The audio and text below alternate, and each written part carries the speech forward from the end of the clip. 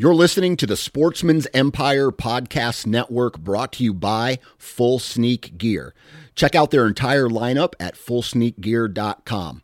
Also be sure to check out our entire stable of podcasts at sportsmansempire.com. You're listening to the Sportsman's Nation Podcast Network, brought to you by HuntStand. HuntStand is the #1 hunting app in the country, and at only $29.99, HuntStand offers a ton of functionality for hunters all over the country. Whether you own your own property or strictly hunt public, you can choose from over a dozen base maps, view property ownership information, 3D mapping, local weather, log your sightings and harvest, as well as use their trail cam management software and print maps from your hunt areas.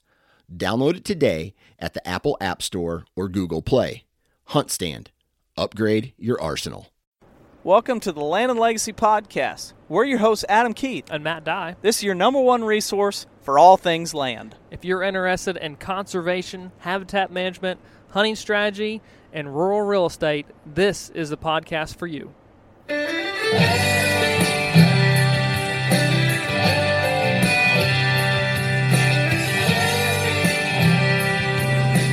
All right, guys, welcome back to another Land and Legacy Podcast. We're once again telephoning, teleconferencing in. Matt, where are you at in the world? This week, I am coming from Virginia, reporting from, let's say, the old stomping grounds. Been fortunate enough to work with some new landowners to us this week, and then kind of doing another revisit to a site that have been recently worked and planned put together. So it's cool to see new plans starting and that process of foundation being built and for future stuff, and then also seeing the groundwork being laid as a plan is getting started. So good, a lot of good stuff honestly happening in the state of Virginia, which is cool to see from a habitat standpoint. It's got so much to offer, but we got people from eastern to western, north and south, and all of them are really go-getters, and I like that. I like seeing that. So lots of bright futures ahead here for us. Yeah, I heard I was talking to a client just this week, just a few days ago, and he made a comment. He goes, he's doing something that I'm kind of interested in that's not habitat minded. It's kind of farm business minded, and I was kind of picking his brain on it. And he said, "Call me anytime. I'll tell you everything I know." He goes, "I owe you more than you'll ever know."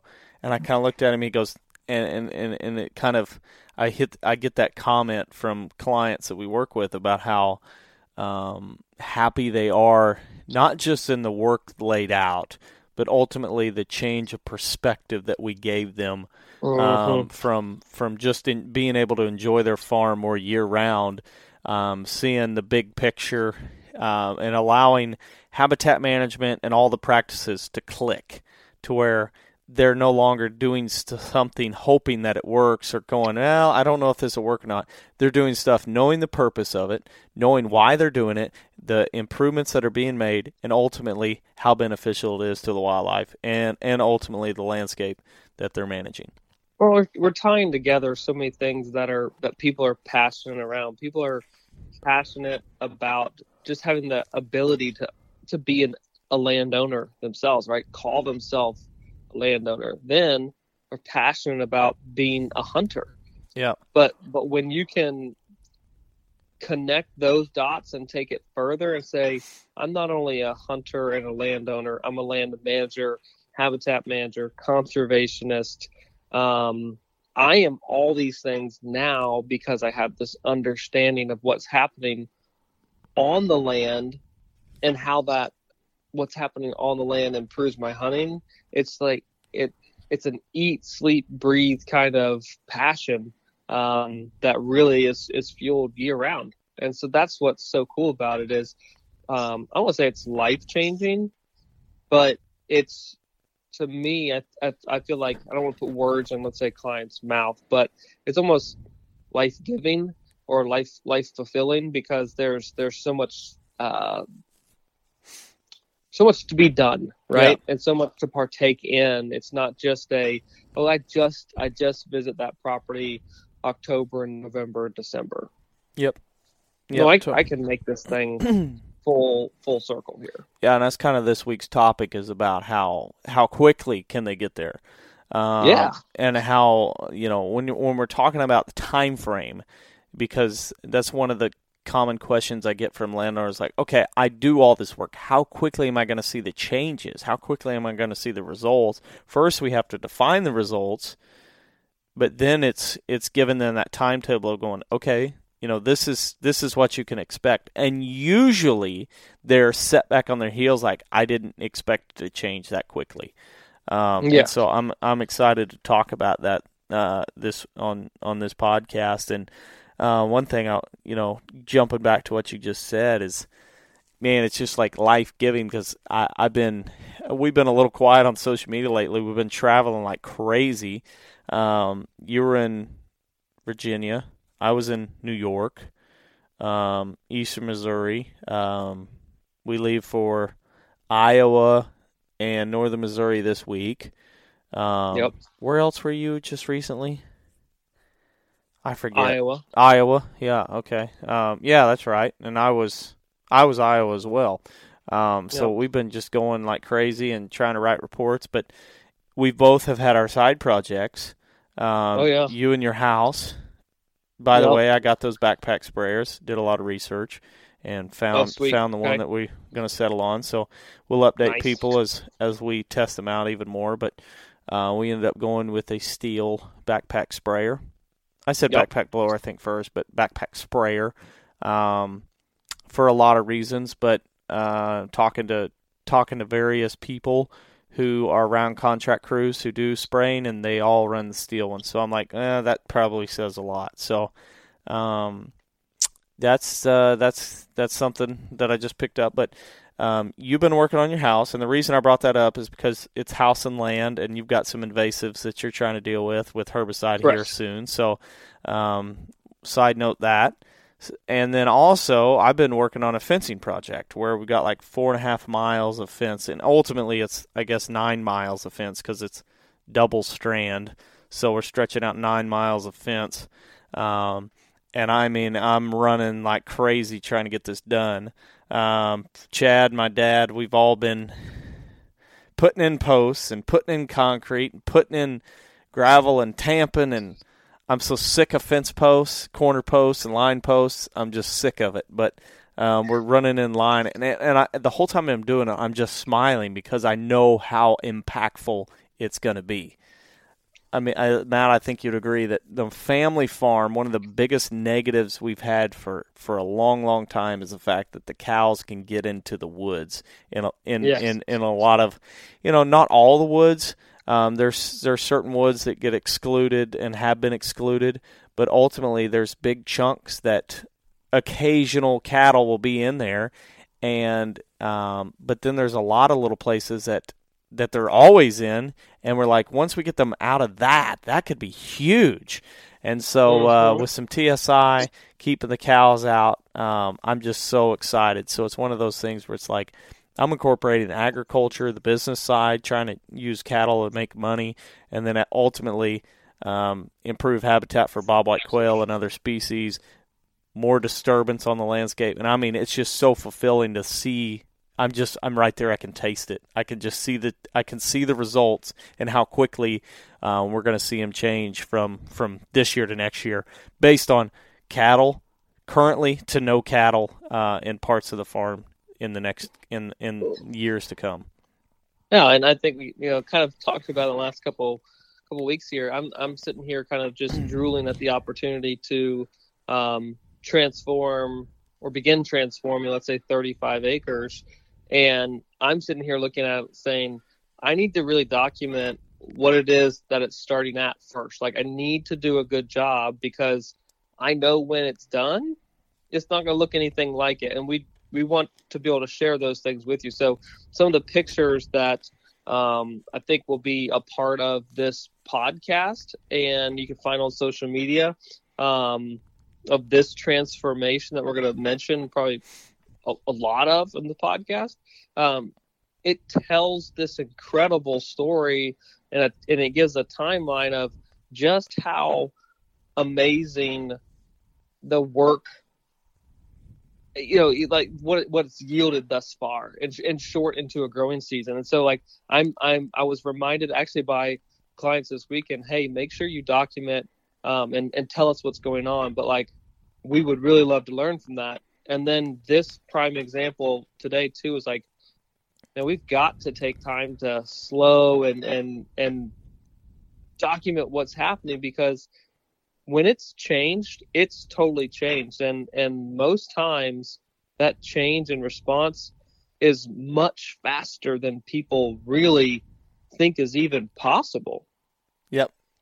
The plants are ready. The seed bank is ready to be different.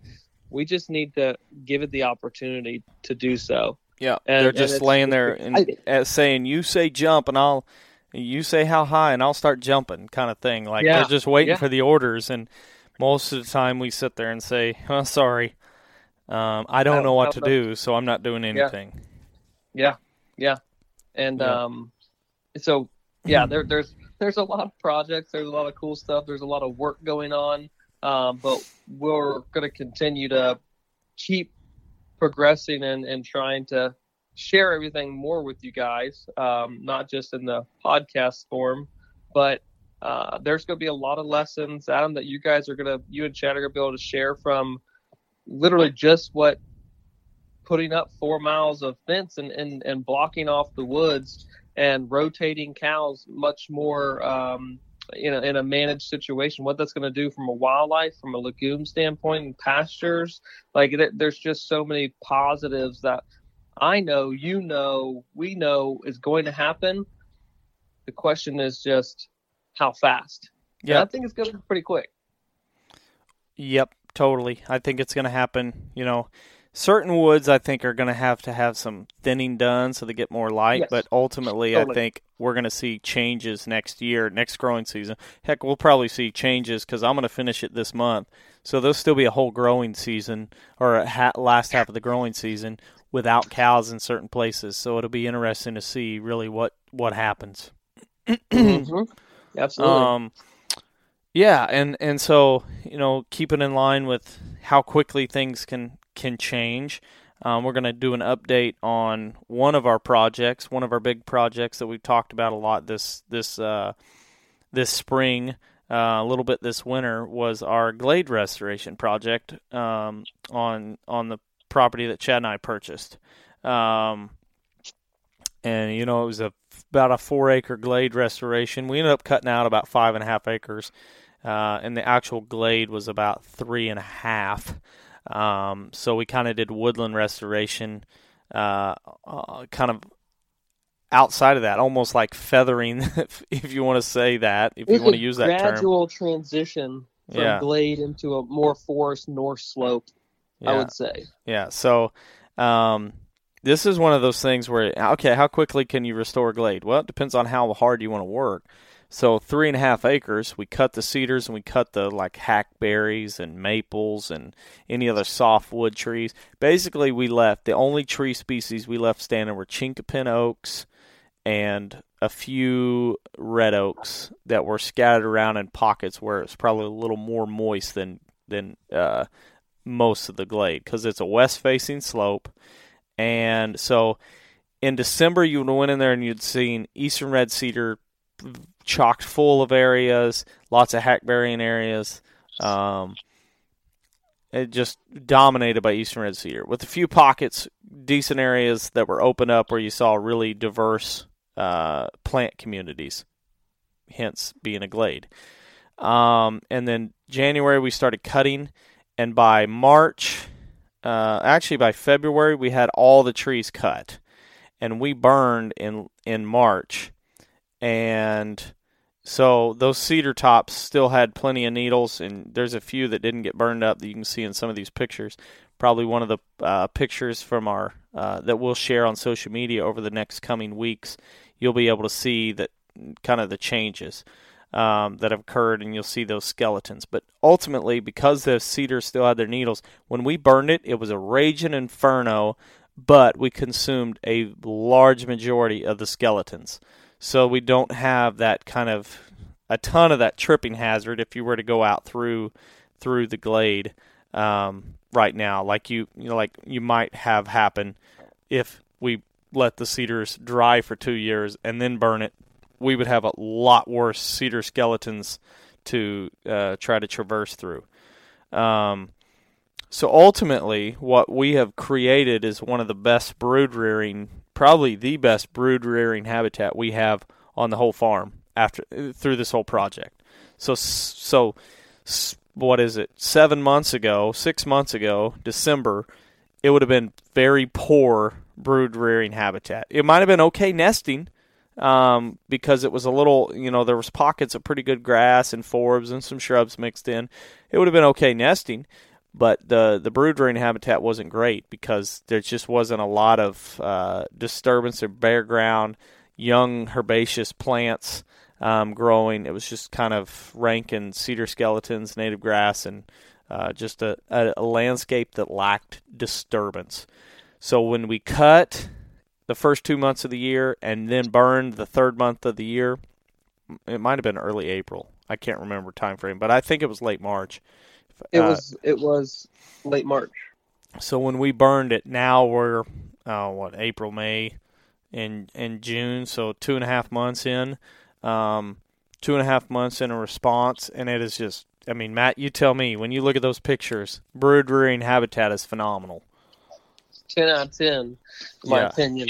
I mean, one, for various reasons that make everything quality brood rearing is mobility. So there's bare ground, there's overhead cover, and there is a rich diversity of plants. You've got lots of flowering plants, but you've got some grasses, and then you also have just other broadleaves that are more of that protection. But there's so much, and we have videos that Chainsaw Chad took and supplied us with that is just unreal in the amount of butterflies that are flying around. So if we can visually see, well, how many did you count, Adam, in that one video? So there's one video of a whole bunch of Ozark coneflower or yellow coneflower, depends on who you talk to, but it's an echinacea plant. It's pretty limited. It's not widespread, but it's just yellow with a big brown seed head. But there's a video that's I don't know how many plants there are blooming, more than I've ever seen on that glade. And there's at least 16 to 20 butterflies just in a little 5-yard circle. Flying around on that yellow coneflower, Ozark coneflower. And then Chad also counted 6 different plants, a Baldwin's milk vine, which is kind of rare. And so, it's just exciting stuff to think, my goodness, that changed so fast. Yeah, and some of these plant species, like you mentioned earlier, were present already. Absolutely. But not nearly to the degree and the amount of percent coverage of this entire 5-acre site that was treated with mechanical means initially, phase 1, and then phase 2, fire.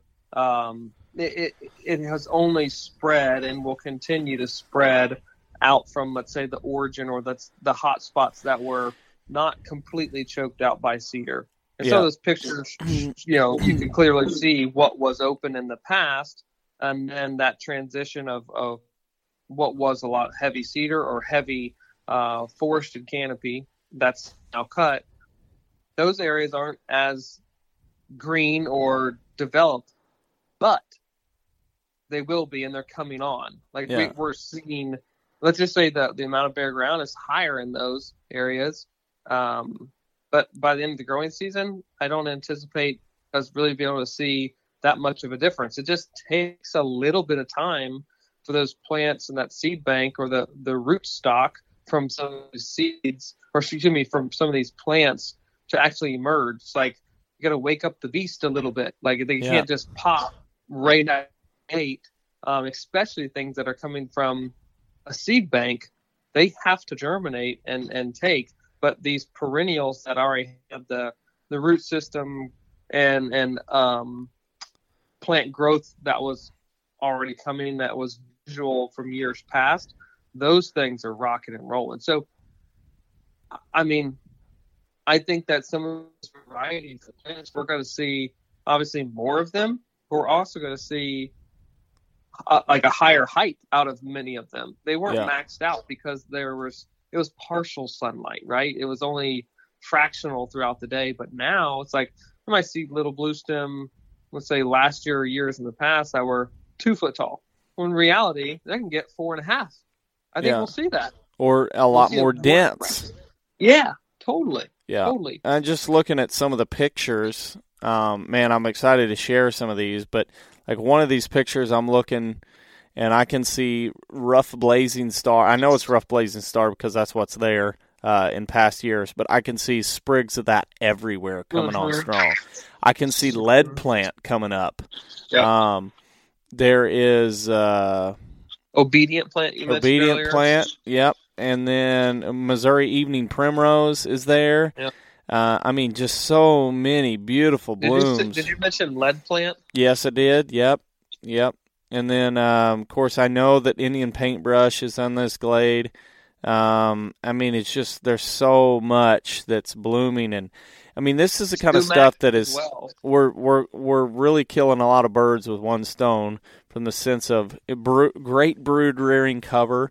A lot of those stumps that we cut, some of them we left untreated, so the deer are just hammering that young. It's basically a mineral stump, like MSU calls it. I guess coined that phrase.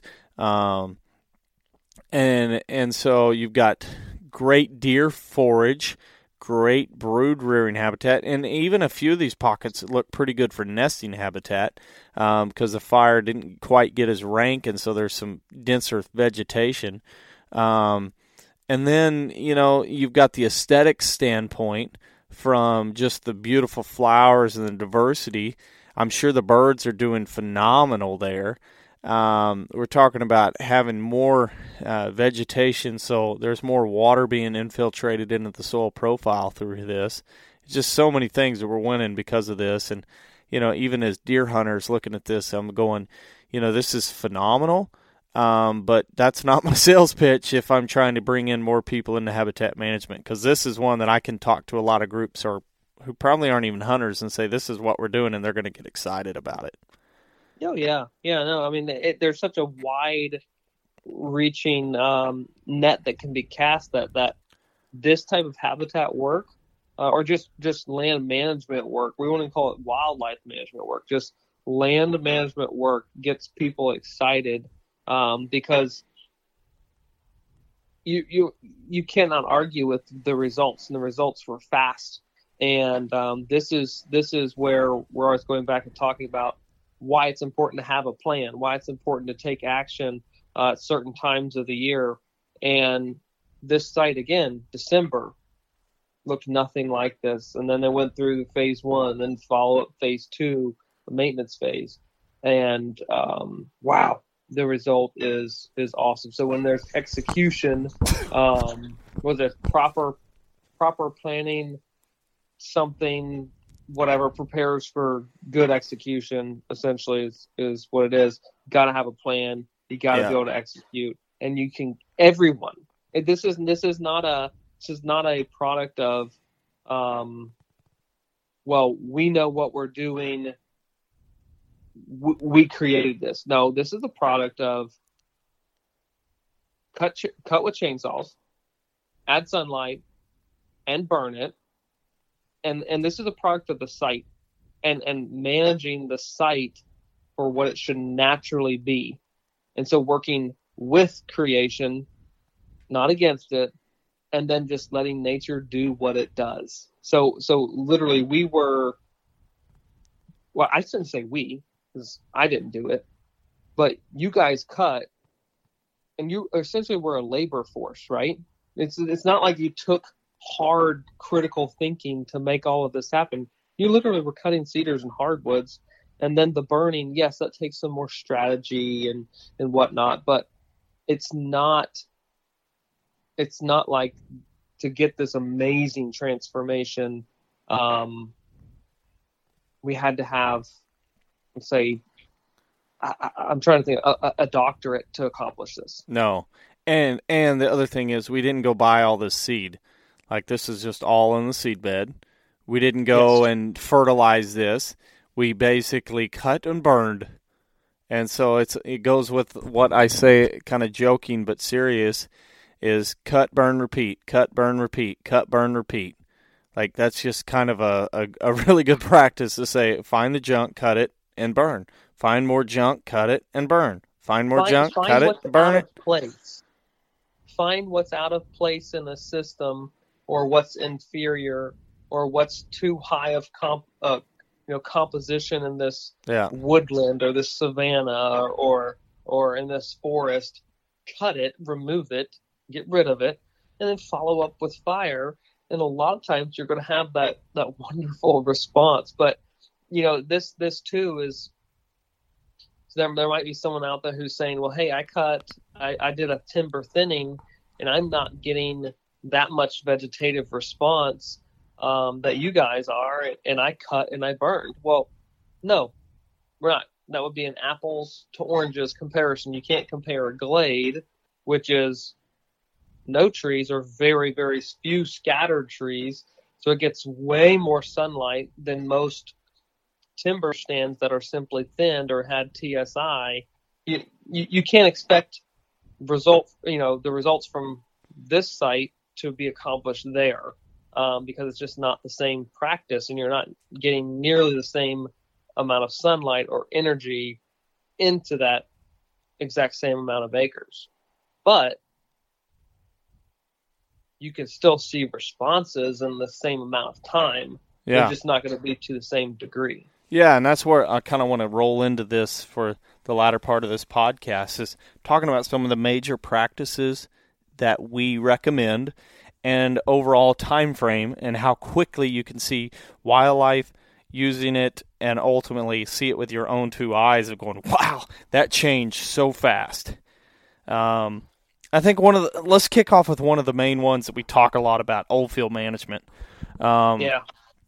Old field management being one of our favorites, if possible, to be really kind of it fits a lot of things for a lot of species. And so in certain areas, now not, you go down south and old field management's pretty limited, depending on the property. But really, I look at old field management down south as being that pine, that clear cut, before the pines really get rank.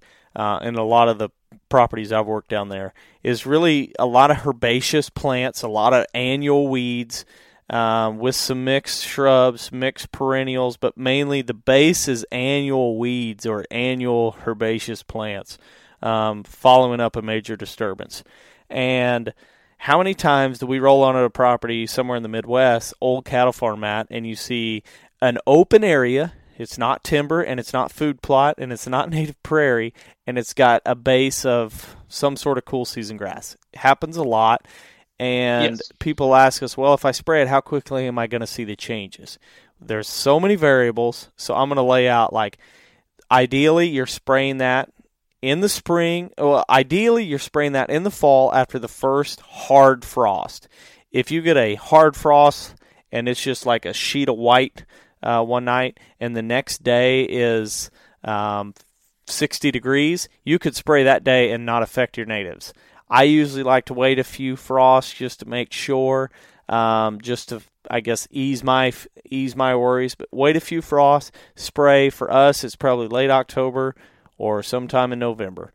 And you're spraying that cool season grass when it's green and everything else is pretty well dormant, or everything else, 95% of the other plants there most of the time are dormant. So you spray, it kills that plant, and the next growing season, 4 months later, 5 months later, you're going to see changes. That's how quickly it happens.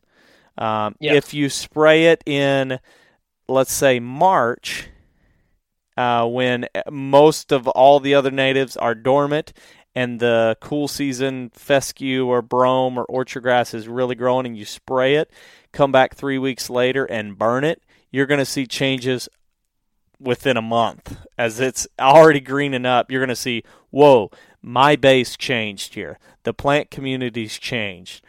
And it's that quick. And I think that specifically with that type of management, the old field management, because I get this often too, this question is, okay, wow, I see this transition, but like, where are my shrubs? Where are the diverse forbs? Like, I literally got lots and lots of ragweed. Well, of course, this is year one. Yep. The change has happened. Yep. You've totally shifted plant communities from cool season non-natives to annuals that are native. But you keep waiting and you let time be on your side. When we're talking time, we're talking 3-4 years time frame. Those other plant communities are going to begin to develop and show themselves. You go from more annual based to more perennial, and then more woody encroachment into that old field. But you're going to see night and day differences in, the spring green up. Period. Yeah. Night and day differences in wildlife usage, absolutely. But you're really going to see even a more change of this. Let's say really developed ideal old field stand, likely or hopefully in a matter of 3 to 4 years. But the other thing is too, though, how many times you see an old field that doesn't already have the woody plants? Like a lot of times you'll even have them there. Like you don't really have to worry about the shrubs, or it could be just young oaks. Let's say southern Iowa, you got shingle oaks that are scattered around. Like, it's really not going to be bad. So if you do a spraying and a burning in 1 month, oh my gosh, you're going to see changes so quickly. And you'll see changes in the next hunting season. So like when we go through these, I want to say that how quickly are we going to see the changes with our eyes and see the plant communities change or the plant structure change, and then also how many hunting seasons to see a change. And old field management, if you did it in the fall and then burned it in the spring, or even if you just sprayed it in the fall and let it grow up the next spring, the next hunting season you would see deer interacting and changing their patterns, most likely to use that area more than years prior. So one hunting season and only a few months, depending on when you spray it. If you spray it in the fall, it's going to be 6-7 months. If you spray it in the spring, it's going to be 2 months. Yep. No, it's fast. So not fast. Overnight, but in the form or in the term of growing seasons, in relation to that, it feels like it's overnight. It's that fast. And two, think about so I put in food plots in the middle of timber, going in the middle of a ridge, doze out and put in a 2-car food plot. That takes a little time for deer to find it, know what it is, not feel startled when they're walking through what used to be trees and boom, and now there's huge amounts of sunlight. They don't adapt to that any quicker than the changes that happen in old field management or in some of these others we'll go through. Well, yeah, I mean, I think the other thing to keep in mind too is, and this kind of goes to why we're not huge on like fruit trees and planting mass producing trees, is most times there's not a shortage of mass producing trees, most times. But two, that took years, and like 20 to 30 years for it to be a good producer, where I can have so much value in a matter of a couple of months. 20 to 30, geez, what are you planting? I'm talking like if you plant good mass producers. Yeah, if you're planting just a white oak, yeah, it's going to take a while. If you planted like that, that oak that we found, that hybrid that was a bur oak. And the hybrid. And you're like, whoa, or even just the bur oak of theirs was like, wow, okay, 10 years, and you're going to have a fairly attractive food source there. But still 10 years. I mean, 10 years compared in the game to 3 plan. months? Yeah, exactly. So next one, I've got native landscape. So let's go glade restoration. I just told you. We cut it in January and February. We burned it in March. And now we have, it doesn't even look like the same place. So that's 3 months ago. Yeah. So very quickly. And of course, Chad's been messaging and he's like, the amount of deer browse in that area is unbelievable. And so it's once again like, okay, like the deer utilizing it. We shot a turkey out of it. Chad shot his his first turkey on opening day out of it. We would have not have done that last year. And I would, you know. I will almost promise you the turkeys would not have been able to walk, navigate, come through the area that they did, nor would we have been able to see them probably like we did if the work had not been done. And then he harvests the bird opening day in there. Yeah. In the fire. Yeah. And how does that change deer hunting? You know, deer hunting might be a little different. Like, I think we're going to see more deer there because it's quality habitat.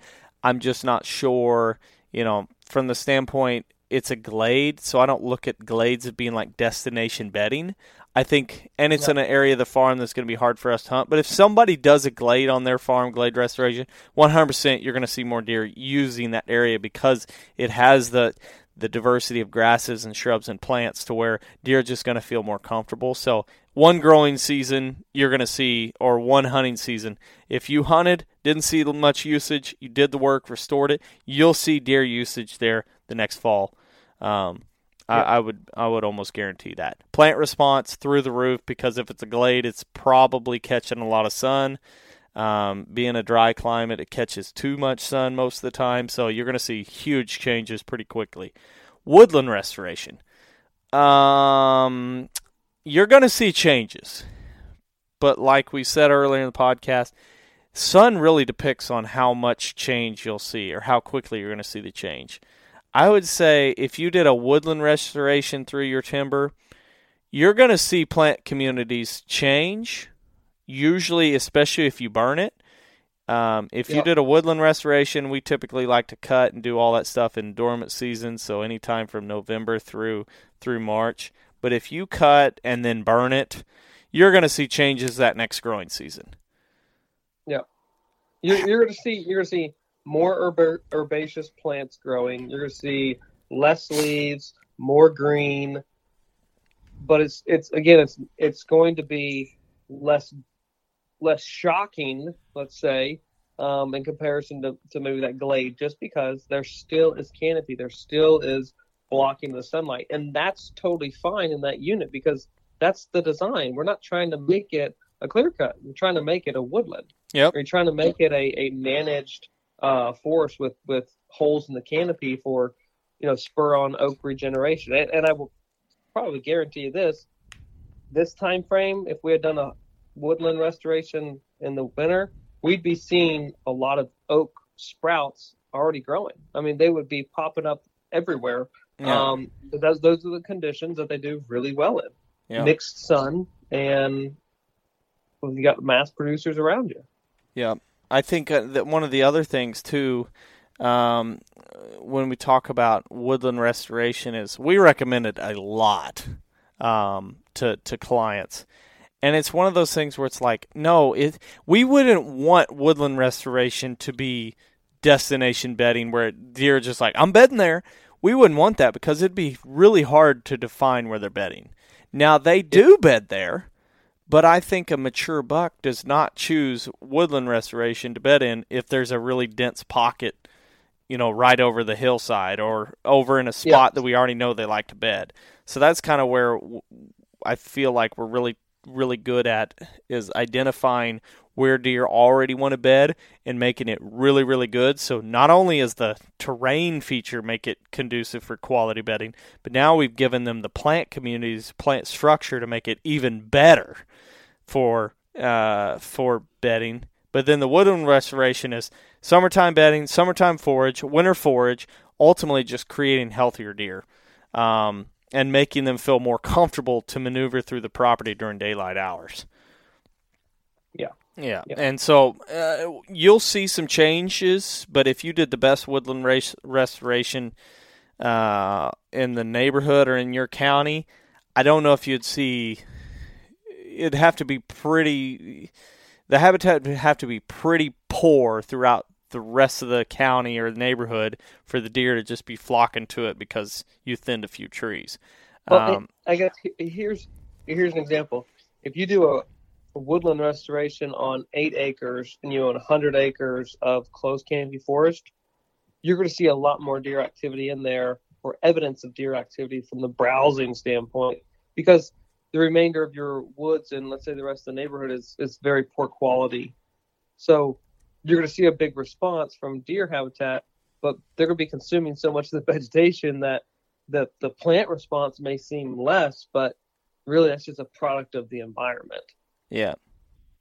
So, yeah, that's kind of one of the big things that, with woodland. Savanna restoration, very similar to glade. You really cut the canopy back. You burn it. It's a savanna, so it's got to be burned. That's a historical disturbance to a savanna in the United States, and so you got to burn it. And whenever you do, you're going to see changes. If you do the cutting and burning in the dormant season, you'll see major changes just a few months after the burn.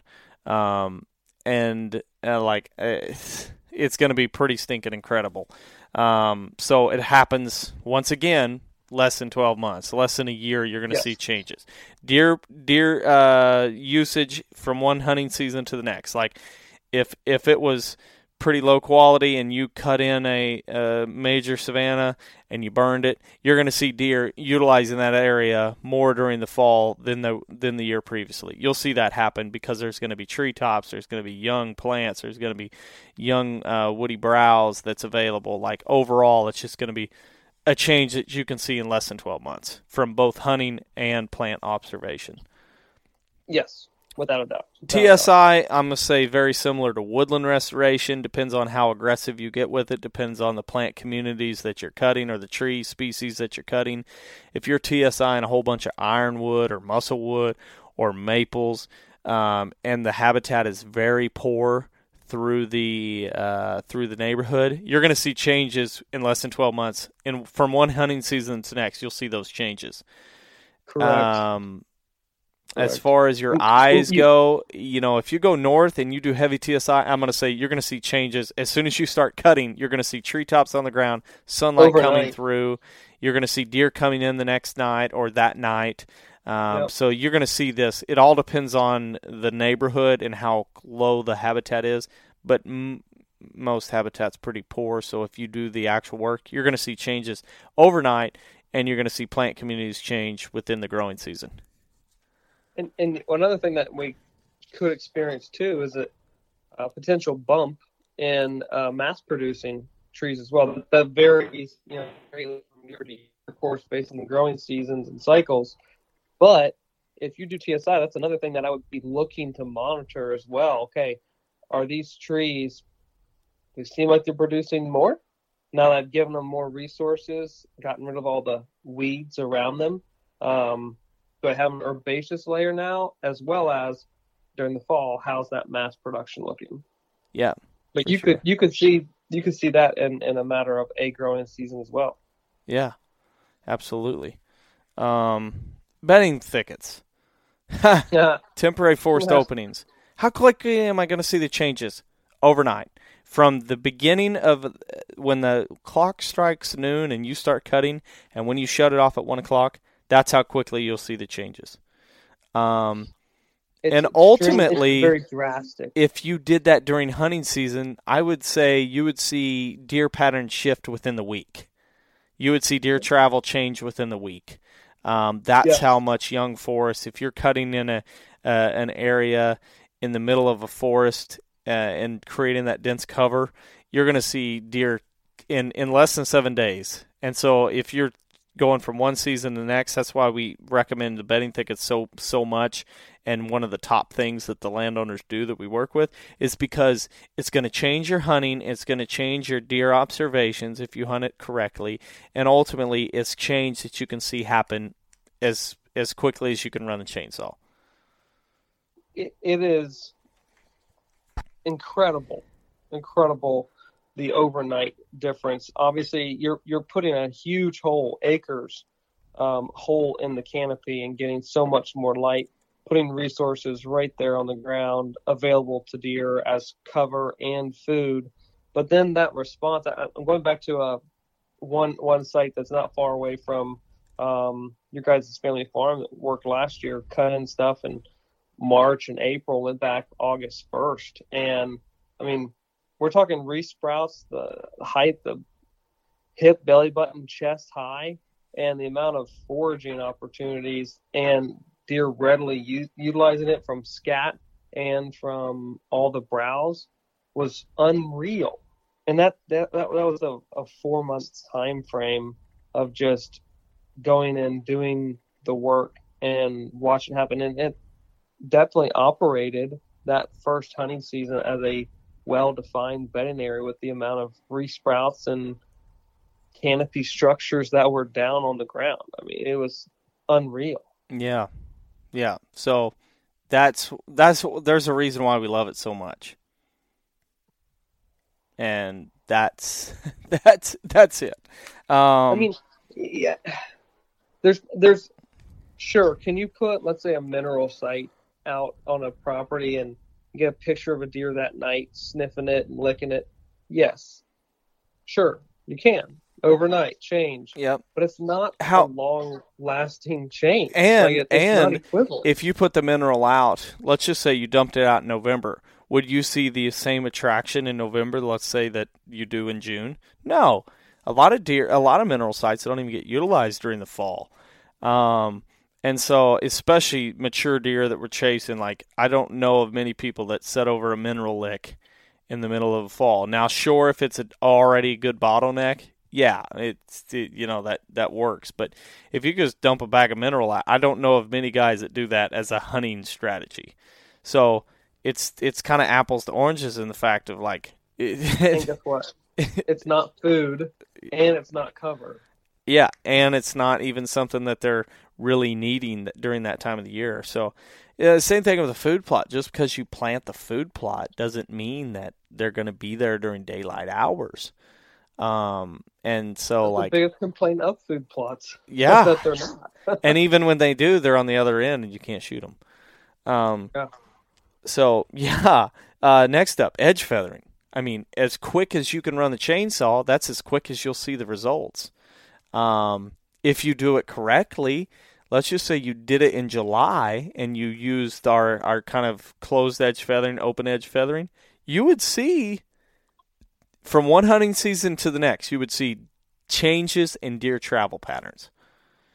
In one growing season next, you would most likely, depending on the seed source there, you would probably see more usage out of cottontail rabbits or other game birds or small, songbirds. Fawning cover, possibly even if you did the edge feather in the winter. You might see fawns laying in there. You might find turkeys nesting in there. Like, you're going to see it in less than 12 months, not just from deer travel and hunting, but also the other wildlife utilizing it. And, of course, you're going to see changes in the plant community in one growing season. Overnight. I love that. I love that practice. I really do. Now, it's so impactful. Then the last one that we recommend so much is at the bottom of the list because seeing the change, this one can be a little overwhelming. Do you know what it is, Matt? I'm the one with the notes this week. Trying to think. No, I don't. Invasive species management. Oh, yep. If you've got, let's just say, Japanese stiltgrass, you go and spray it, put a pre-emergent down in the spring, you're going to see plant communities change that year. But you're going to have to come back. It's not a once and done. You're going to have to stay on top of it. Sericea lespedeza, if you kill it in the middle of the growing season, you're going to have to, you're probably not going to see the plant response happen until the next year, almost 8 months later or 10 months later. Right. If your forest is chock full of bush honeysuckle, you're going to have a little while to first kill it, spray it, and then you're most likely not going to get all of them, so there's still going to be residual that you're going to have to address. And now, if you get aggressive, you can see a change in 12 months, but it's not going to be that. It's not going to be that change that happens where it's like, oh wow, I killed that, and now there's milkweed growing everywhere. Like, well, here's the thing I see a lot of. in the really bad infested areas, if things are growing so thick, like multiple rows, bush honeysuckle, autumn olive, and you remove it, some of it, although it's poor choice of cover, it could be the only cover that deer have. Yeah, exactly. So it kind of has a little bit of a negative effect sometimes. Right. But for a period. Right, a short period of time, but we know that we can create more shrubs. We know what to do to accomplish that.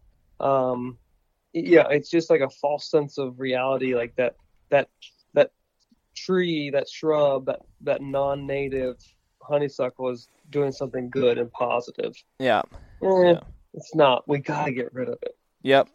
But yeah, that's kind of what I wanted to talk about this week, and really try to change the whole idea that food plots and mineral and trail cameras are quick and all the other stuff takes a while to see the response, when it's really far from the truth. Like, you can see major changes really quickly if you're utilizing the chainsaw and drip torch. And it's not only going to be changing plant communities, but ultimately your hunting observations as well, and the amount of deer you see or whatever. It's so much better than just your normal food plot, trail camera, mineral supplemental feeder program. You can't bottle up that edge feathering or bedding thickets or glade restoration. It's priceless. That's right. It literally is priceless, and the turnaround time frame is really small. And I hope other people are realizing this too. When we're talking about acres that are impacted, so we're talking large volume or areas that are impacted positively in a quick manner. It's not just like a mineral site that we're talking square feet here kind of thing. Yeah. We're talking big, large scale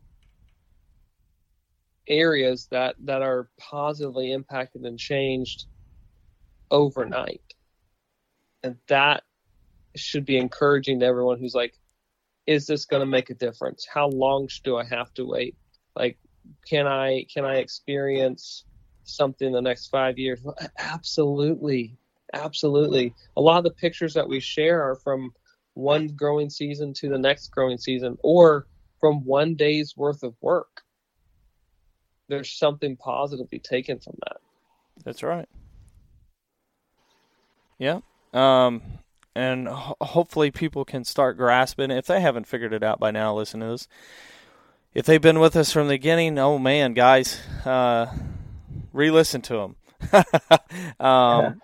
For new listeners, guys, we're here each and every week trying to help you improve your property with the least amount of dollars involved in the quickest turnaround possible. And practices like these are how we get there, not from a simple food plot or a supplemental feeder, things like that. These practices, edge feathering, TSI, burning, invasive species removal, glade restoration, temporary forest openings, are all how we're going to get there. So once again, Absolutely. Thanks for listening. Matt, safe travels. Enjoy your time in Virginia.